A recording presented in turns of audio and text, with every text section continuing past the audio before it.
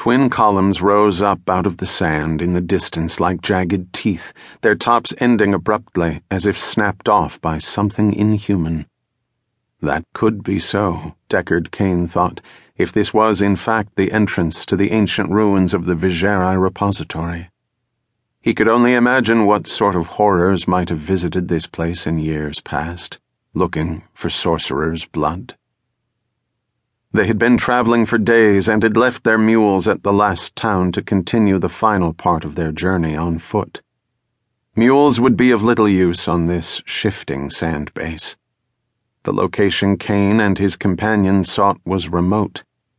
He had no doubt that these ruins would have remained well hidden for many years more if this young warrior had not brought him the obscure Zakharum texts, now safely nestled in his rucksack.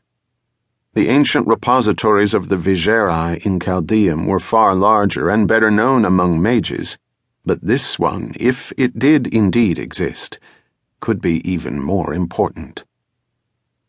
It had been a very long journey. After the narrow defeat of Baal at Mount Arreat and the destruction of the World Stone, Deckard Cain had been unable to convince his traveling party that the immediate danger to Sanctuary was not over.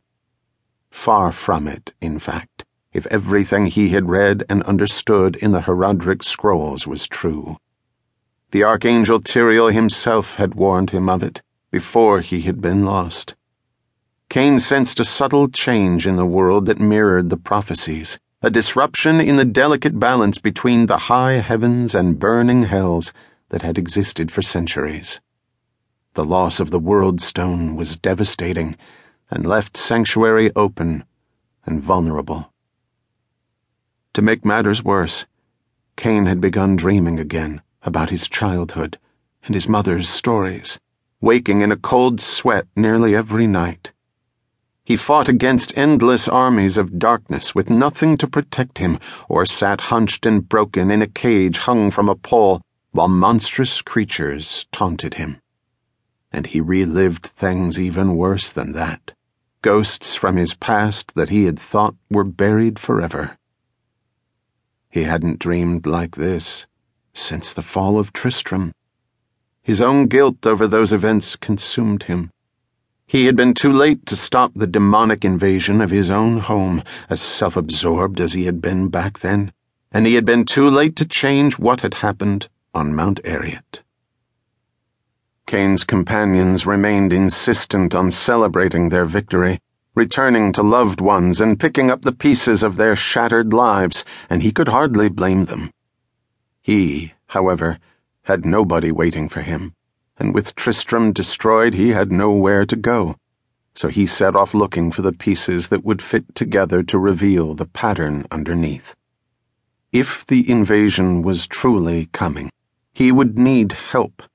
The Haradrim had been formed to battle evil, but had since faded away into history. His mother's voice echoed back to him from years before.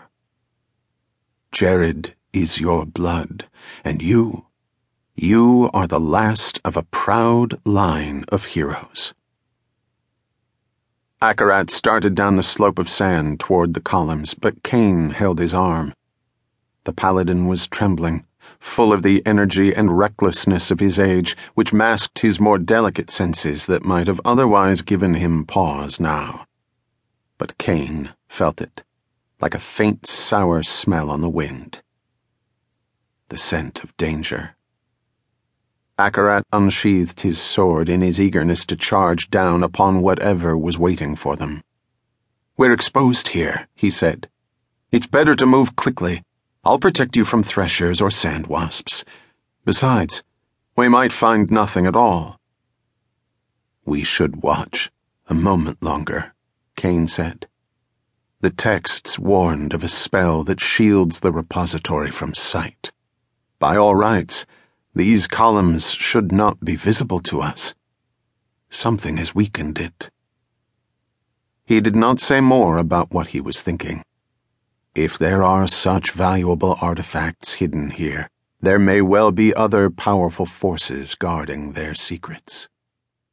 He knelt in the hot sand and removed his rucksack, searching inside for a particular object.